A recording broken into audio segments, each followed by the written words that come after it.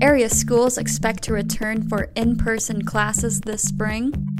Former Project Linus president sentenced to 30 months in federal prison for stealing from the nonprofit. More on these stories. I'm Sierra Henry. I'm Kelsey Watson-Hour. And this is Lee Enterprises Long Story Short. Good morning, everyone. Thank you so much for tuning into this week's episode of Long Story Short, where we recap Central Illinois news from Lee Enterprises journalists. Today, we're going to start with a bit of state and local government news. This week, Governor J.B. Pritzker deployed the Illinois National Guard to Bloomington to help local public health officials in administering COVID vaccinations. The deployment is part of an effort by the state to increase vaccinations, Lindsey Jones and Brendan Moore reported this week. 4 teams of Illinois National Guard and Air National Guard members, for a total of 60 soldiers, were sent to the area. They will be divided between the vaccination clinic at Grosinger Motors Arena in downtown Bloomington and 2 mobile teams who will travel site to site with the McLean County Health Department. To read more about what this means and for an update on vaccinations in McLean County, check out Lindsey and Brendan's report at Panagraph.com. And now we're going to move into some local government news. Taxes were at the center of a Coles County board meeting discussion Tuesday night. Coles County resident Charles Stodden, who has repeatedly criticized the board, said he filed a lawsuit earlier this month because the county has ignored taxpayers for too long. The lawsuit claims the county board's hiring of an independent appraiser to do a property assessment was illegal, a claim that has been often repeated by a group called Concerned Taxpayers of Coles County. There's a lot going on during this discussion, but Dave Fopay gives the full rundown in his report, so head on over to jg-tc to read the full story. The town of Normal is seeking reimbursement for additional personnel costs brought on when firefighters and police responded to a February 13th train derailment in uptown Normal. Finance Director Andrew Hune said the total cost is less than $20,000 and the town is not sure if or when it will receive a reimbursement. Union Pacific Railroad Company said they are continuing an investigation into what caused the 17-car derailment, and they do not have an estimated cost of damages at this time. To read more, check out my story at Panagraph.com. And now we're going to move into some education news. So Kelsey, tell me what happened with District 87 board candidate this week.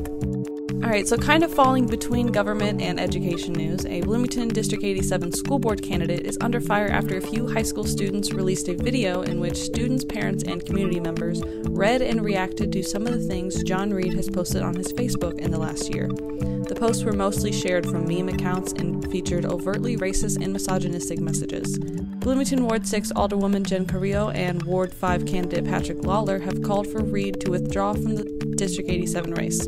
Also playing a big role in this story is Ward 5 candidate Nick Becker, who has endorsed Reed. Carrillo, Lawler, and the students have called on Becker to withdraw his endorsement as well. Late Friday evening, Reed posted that he was going to stop his campaign, but said it was too late to officially withdraw his name from the ballot. So to read more about this, be sure to find Tim Eggert in my report at Panagraph.com. Bloomington District 87, McLean County Unit 5, and Mattoon schools all announced that they will be expanding in-person learning at the end of this month.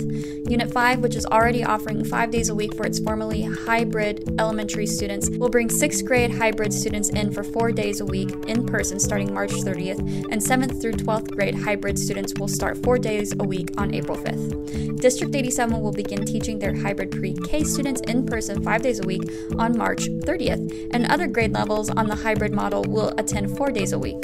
Mattoon hybrid students will be in person 5 days a week starting March 22nd, adding Wednesdays to their schedules after previously having a day reserved for remote instruction. It was a busy week for education news this week, so to keep up and read more on the Bloomington Normal Schools, be sure to find Kelsey Watson-Hour stories at Panagraph.com, and to read up on the Mattoon School, find Rob Stroud's report at jg-tc.com.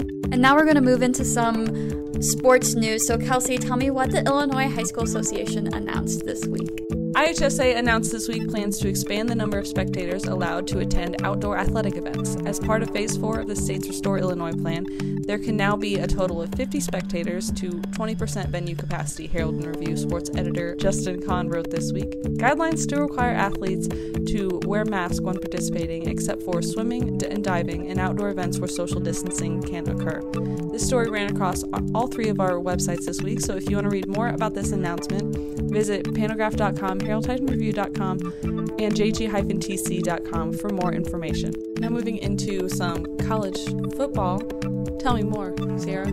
Former Notre Dame receiver Micah Jones recently signed a scholarship agreement to transfer to Illinois State University this summer.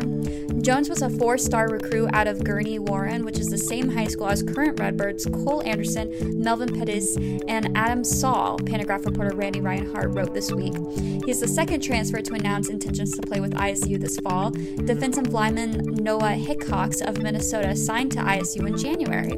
Check out Reinhardt's report at Pantagraph.com to read more about Jones and his football career. And now we're going to move into some public safety and courts news. So, Kelsey, what happened with Project Linus? I think it has quite a bit of history to it, but tell me what's going on with them. The former president of Project Linus, a Bloomington-based national nonprofit that provides handmade blankets for children who are sick, traumatized, or otherwise in need, was sentenced to 30 months in federal prison this week for stealing from the organization. 61-year-old Carol Babbitt pleaded guilty to 5 counts of mail fraud, 8 counts of wire fraud, and 5 counts of money laundering, as she controlled the organization's bank accounts and used its credit cards for personal use. She was president of the organization from 2000 to 2016, and beginning in 2010, she stole more than $400,000, which was then spent on clothing, electronics, pet grooming, furniture, sporting event tickets, and personal travel. For the full story, including the hundreds of thousands she was ordered to pay in restitution, find Kate Heather's story, which is posted to all 3 of our websites, Pantagraph.com, Herald-Review.com, and JG-TC.com. Now moving into some Decatur crime. Decatur police have opened an investigation into a false swatting incident that occurred last Sunday. Detective Sergeant Chris Copeland said that police received a call last Sunday night, of someone being shot in a Decatur home and additional threats to shoot responding officers. But the call was a malicious false alarm, he said. The call, which tied officers up for nearly 2 hours, was made against an innocent Decatur resident who told the police that he had no idea why someone would make such a call. The police are now tracing where the call came from, and the investigation is ongoing. False alarm calls such as this one are designed to provoke a full-scale emergency response and are known as swatting, a reference to law enforcement units known as SWAT teams, Special Weapons and Tactics, who carry military-style weapons and weapons to respond to serious incidents. This has been around for a while, and in 2017, police in Wichita, Kansas, mistakenly shot and killed an innocent man who was a victim of a false swatting alarm. To read more about the story, check out Tony Reed's report at Herald-Review.com. And now, Kelsey's going to close us out with some community news. So, Kelsey, what's the coolest tool in Illinois that's made in Illinois? Well, I think that's a matter of opinion, but a Decatur-made custom tooling product is once again in the running to win the top honors in the Coolest Thing Made in Illinois contest. The tool is a product of Deco Manufacturing, founded in 1955, which creates heavy-duty adjustable anchors and material handling products custom-built for customers' needs. Other products in the top 8 finalists include Giant Magellan Telescope, Blistex Lip Ointment, and Jessup Original Grip Tape. The competition began with 311 nominees. This competition, called the Maker's Madness, this is so timely, because it's March, like March Madness. That's amazing. I love it. So, Maker's Madness is hosted by the Illinois Manufacturers Association, and voters across the state will choose the winner. It's kind of cool to see what kind of different products are made in Illinois. I don't know. Have you ever heard of Mullins dressing, like the Mullins salad dressing?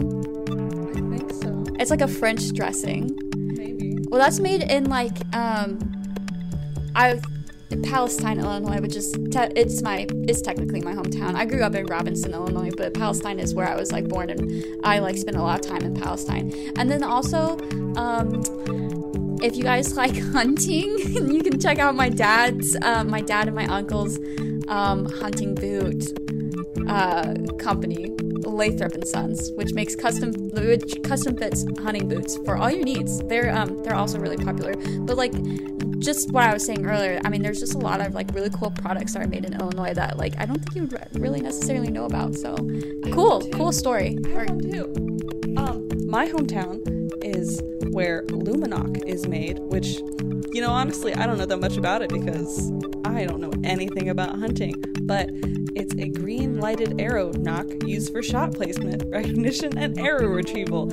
And they moved into this empty lot that was in my hometown in west central Illinois, like Knox County, like while I was still in high school, and they are super successful, and they've like been on national TV and stuff, and it's very cool. And they're just like that company that's in that building to me. Remember there was like a Bloomington couple that was like recently on Shark Tank. It was this timer. I don't think that's what it's called. I think it's the potty timer. Please give us a second while we Google the name. Toilet timer. Oh, the toilet timer. It's the toilet timer. Oh, I think I got potty from Squatty Potty, but toilet timer. So yeah, really, like, I don't know, interesting. Lots of like entrepreneurs in Illinois, I guess. Good for Illinois. glad.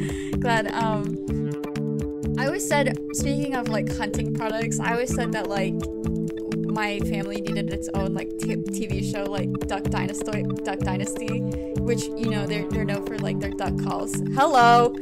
We just got the lights shut on us. Oh, Kelsey blew out the lights. Okay, there we go. They should have their own show. Oh, we should have our own show. You know what? The newsroom needs its own show. I would watch a TV show, but when we're all together, not like separately, because then otherwise it's just me crying on my couch on a weekly basis. Honestly, same. But, you know, I think there's a show that was called The Newsroom. Oh, wait, there is on Netflix. Wait, it's a recent show? Oh, wait, there's two shows. There's The Newsroom, which is an older, like, 80s show. And then there's, like, a show that was on, well, who knows when. Time is irrelevant. And there's a recent, like, TV producer. 12. Sorry. I interrupt you, but. What am I thinking? Like, Office Space? Oh, yeah, there's Office Space. That's an old one. Okay, yeah, so great conversation about TV shows that was born out of this interesting competition. So if you're an entrepreneur and you have a product that you're making in Illinois, tweet at me, PG_Sierra Henry. And then Kelsey's Twitter @ is not the same as mine. Hers is a little more complicated. What is it? It's way simpler. It's K and then my last name. If you can't spell it, look in the description of this episode. So that's going to do it for us today, folks. Thank you so much for tuning in. As always, if you're enjoying our podcast and our reporting, check us out on Apple Podcasts, Spotify, or Google Podcasts. While you're at it, head on over to Panagraph.com, Herald-Review.com, and JG-TC.com to look at subscription information and consider supporting #local journalism.